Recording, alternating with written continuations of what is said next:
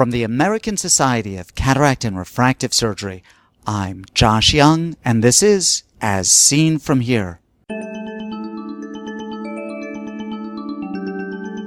On today's podcast, IOL scaffold and IOL gluing for capsular rupture. It has been proven that IOL scaffold procedure, it really does not, the phacoemulsification power and the procedure does not really damage the anterior optic surface. First this. 2017 marks the launch of a new meeting, the iWorld Surgical Summit in Deer Valley, Utah. The beauty of Deer Valley is astounding. Gorgeous mountains, crisp air, wonderful food, and Deer Valley is justifiably famous for its fabulous skiing.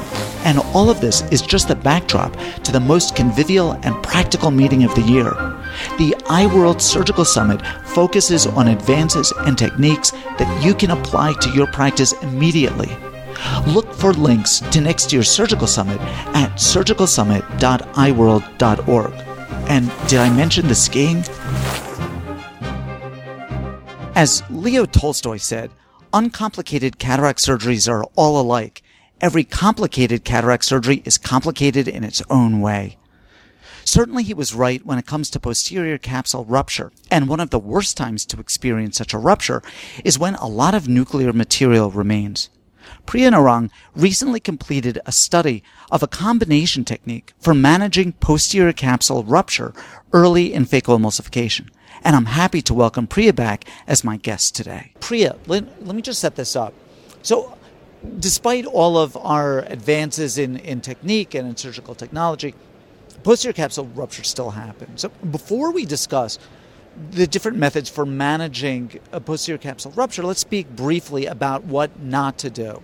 So, when we see a posterior capsule rupture, what are the things that we don't want to do? That's a very good question. I would like to say that whenever we encounter a posterior capsule rupture, at times it comes as a shock to the surgeon because the surgeon is probably not expecting, or probably the surgeon might be expecting because the surgeon is already struggling in the surgical procedure. So whenever you see any sign that may indicate the presence of a posterior capsular rupture, like you have a sudden deepening of the anterior chamber, or you have a pupil, or you have a sudden pupillary dilation, you have a non-followability of the nuclear fragments, you should just take a pause and do not try to endeavor to do something extra at that point of time, because probably you are going to land in a bigger complication than what you are having at that point of time. So the surgeon should just take a deep breath, and you take a viscoelastic or probably OVD in the other hand, in the left hand if the surgeon is a right-handed surgeon, and you just inject it into the anterior chamber, and slowly you withdraw the phacoemulsification probe. At every point of time, you should be very careful that you do not really suddenly decompress the anterior chamber, because it can further lead to expansion of the posterior capsular rupture and its sequential complications. So once you have done that, and your anterior chamber, you find it stable, you need to assess what is going wrong at that point of time. You can take a dialer or a hook in your hand, and you can try to see the nuclear fragments which are there. So you need to assess the clinical situation at that point of time.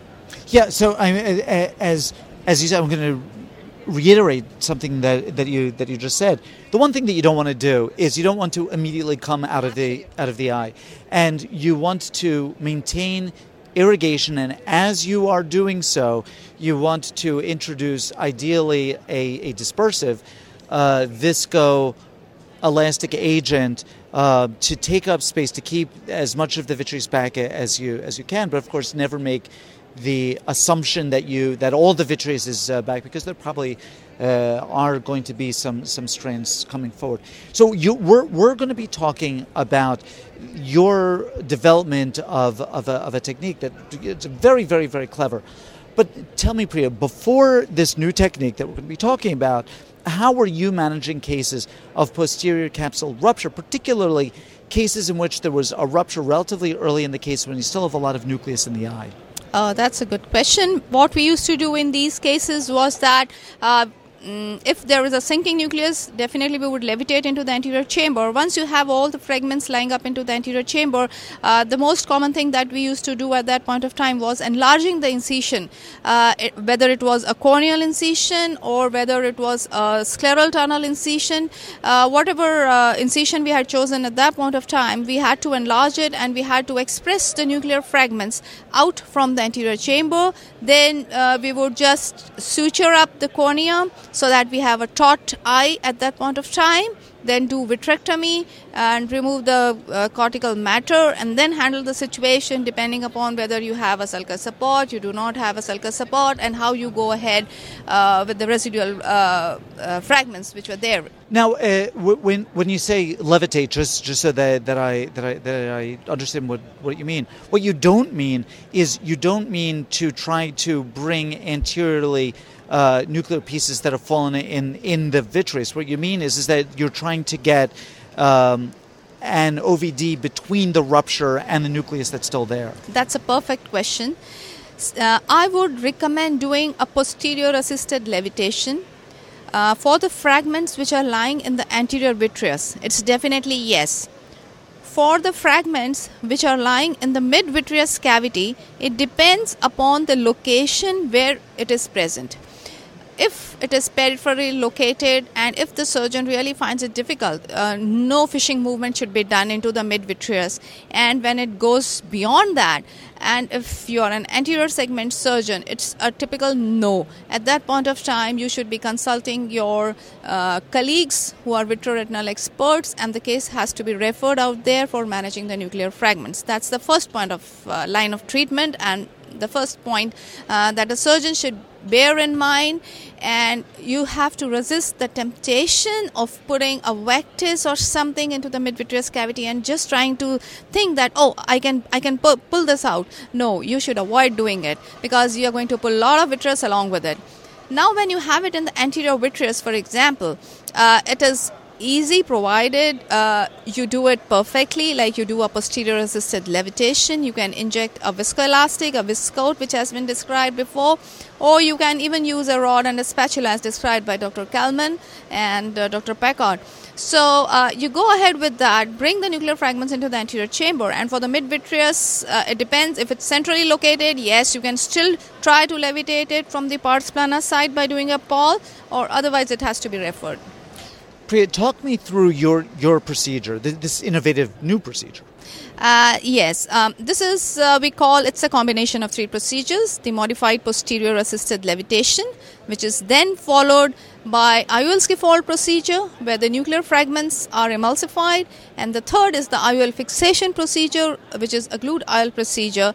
Now, these are the three techniques that we do in combination with each other in all the cases which have a posterior capsular rupture with a sinking nucleus, with a deficient capsular support, and a non-emulsified nuclear fragment at that point of time. So, in this technique, we do initially, the basic concept is that we cannot make flaps at a later point in the surgery. So when you are aware that you do not have a good sulcus support, you need to make two flaps for the glued IOL procedure right there. Once you make the flaps, you make two sclerotomy sites beneath the flaps as it is done in a normal glued IOL procedure. Now these sclerotomy sites we try to use for posterior assisted levitation. The advantage being that we have two sclerotomy sites beneath the flaps, and both the sclerotomy sites can be used for doing a posterior assisted levitation, and we call this as a modified posterior assisted levitation because in a routine pawl that we do it from 3 millimeters from the limbus, that is from the pars plana, as it has been described in the peer-reviewed process. So the advantage of doing a modified pawl is that the sclerotomy site gets covered up by the flap, by the scleral flap at the end of the surgery. You have two sites to assess the nuclear fragments and bring it up into the anterior chamber, and the same sites are then being used for doing vitrectomy. So it's one side which is used totally for the entire procedure. So this is the advantage of doing a modified posterior assisted levitation, and you need not suture up these sites because they are definitely going to get covered. The next step is the IOL scaffold, because once you have managed bringing up all the fragments into the anterior chamber, we do an IOL scaffold procedure where we take a 3-piece intraocular lens, we inject it into the anterior chamber. The IOL optic, it occludes the pupillary area, it prevents the drop of the fragments into the posterior cavity, and with the phacoemulsification probe, you can emulsify these fragments which are lying there into the anterior chamber. Once you have done this, you remove the peripheral cortex with the vitrectomy probe. The advantage of doing this is that you're cutting the vitreous along with the removal of the cortical matter which is lying there in the periphery. And the third thing that we try to do is, once you have handled all this, you have finished up with the IOL scaffold procedure, the haptics of the same 3-piece IOL is then re-externalized from the sclerotomy sites which has been created, and a normal glue dial procedure is then done. So with the closed chamber approach, you get to do everything. You get to levitate the fragments, you tend to emulsify the fragments, and you also tend to fix up the intraocular lens in this eye. So this works beautifully as a closed chamber approach. So Priya, I've seen you do these cases on video, and you make it look very, very smooth and very, very easy. I have done the IOL scaffolding. Actually, I think that I learned this from you previously for posterior capsule rupture, and I found it very, very helpful. And it definitely holds the nucleus back.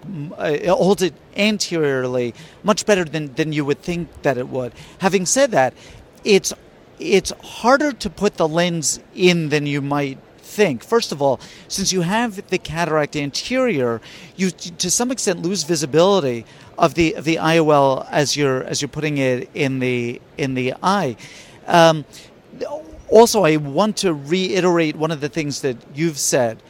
We're putting in a posterior chamber intraocular lens. This is a 3-piece lens, but while we're doing it for the scaffolding, our intention is to put the haptics in the AC, to put it anterior to the iris. Yes, we'll put it in the posterior chamber later, but for right now, we want it in front of the iris so that it acts as a barrier. So it's kind of unfair for me to ask this. I mean, having done this, but I'm going to ask you anyway.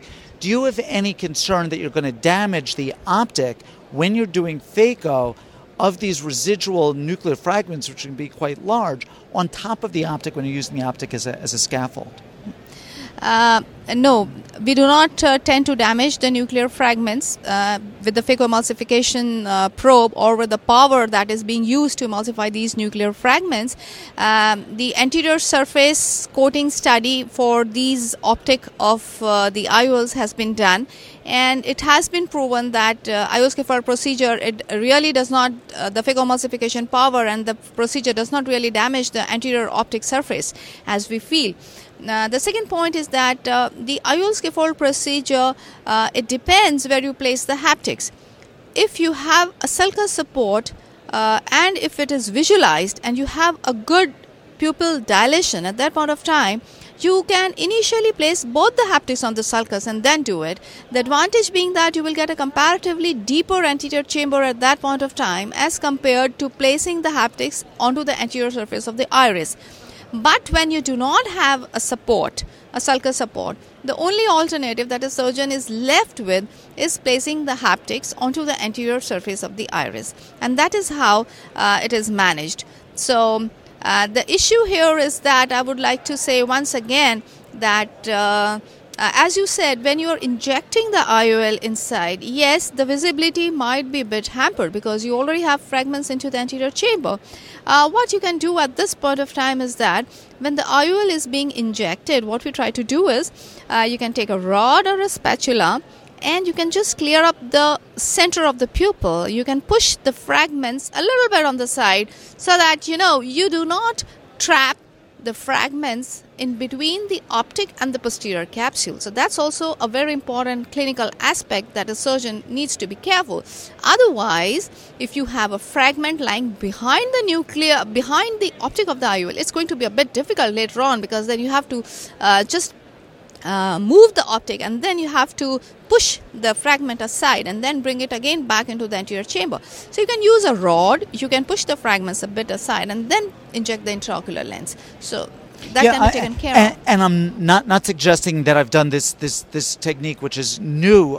The only time that I've done scaffolding is when I've initially widened the wound and then put the lens, and I've never tried, as I've seen you do so nicely in video, to insert a folded lens and unfold that as scaffolding. That actually looks very, very technically challenging. So let me ask you to describe the design of your study of this technique. Yeah, that's a nice thing. Actually, in with us, we have been doing all the procedures for quite a bit of time, because when you have to do all the 3 surgical procedures, the surgeon should be well acquainted with all the 3 procedures. It's only then it can be comprehended and it can be put into practice. So for us, this was a prospective study because we have done quite a bit of similar cases in the past also. So we had taken up this study as a prospective, and we had enrolled the cases which had a minimum of 1 year follow-up. That was the basic inclusion criteria. And currently we have a follow-up of more than even 1 year too. And the main exclusion criteria was the non-followability of the patients or those who dropped out from the study. So that was the main thing of our study. It was a prospective interventional study. And how large was the patient population that you studied for? What we have published is about 25 cases, but now we have data of 5 to 6 more cases. And what were your main outcome measures from this? The main outcome measures were definitely, that was taken into account, was the visual acuity, the best corrected visual acuity, the pre-op and the post-op, the endothelial cell count loss, which we had encountered, any posterior segment complications that came up during the procedure. So this was the main outcome measure, and what we came across was that we did not have any major posterior segment complication, except that there was a bit loss of a cortical fragment in 1 or 2 cases, which was easily managed by doing a vitrectomy procedure. But apart from that, we had a very respectable endothelium cell loss too. It wasn't much more. It wasn't more than 15%. The criteria being that we did not take very hard or very mature, dense grade 4 cataracts or brown cataracts into this, because we do not recommend doing an IOL scaffold procedure in those cases, as it can be detrimental to the health of the endothelium. Yeah, no, of course. So this is really, really neat stuff. It's a lot of there are a lot of moving parts to this surgery, and I think that it's implausible that any cataract surgeon for whom each of the parts of the surgery is novel would approach a surgery doing all of these parts at the same time. So for the reasonable ophthalmologist who wants to begin to implement this technique, what do you recommend? What do you recommend as far as a stepwise approach to incorporating this? I would recommend surgeons, before adopting all this entire surgical procedure, they should be well versed with the basic, that's an IOL scaffold procedure. You should be able to emulsify the fragments in cases of posterior capsular rupture. No doubt, if you have a good sulcus support, you can place it on the sulcus on the anterior capsular margin, and then you can emulsify. Once you are well versed with this part aspect, you also need to be well versed with the gluteal procedure too. So once you have mastered these 2 techniques, I think it's just a matter of time that you need to follow this into a sequential order. Just to follow this. It's really, really, really clever stuff, Priya. Not a shock, because you present clever stuff every time that you and I speak. Priya, I want to thank you very much for doing this, for bringing this interesting topic, this interesting paper to us. I want to thank you very much for your generosity with your time. Thank you, Josh, so much. Thank you. Priya Narang comes to us from the Narang Eye Care and Laser Center in Ahmedabad, India. Her paper, A Triumvirate of Techniques for Sinking Nucleus in Deficient Sulcus Support, is currently under review.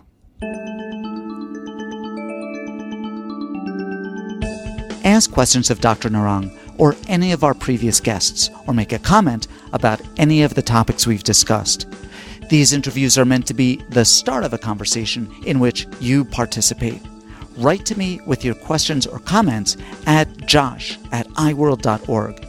As Seen From Here is a production of the American Society of Cataract and Refractive Surgery.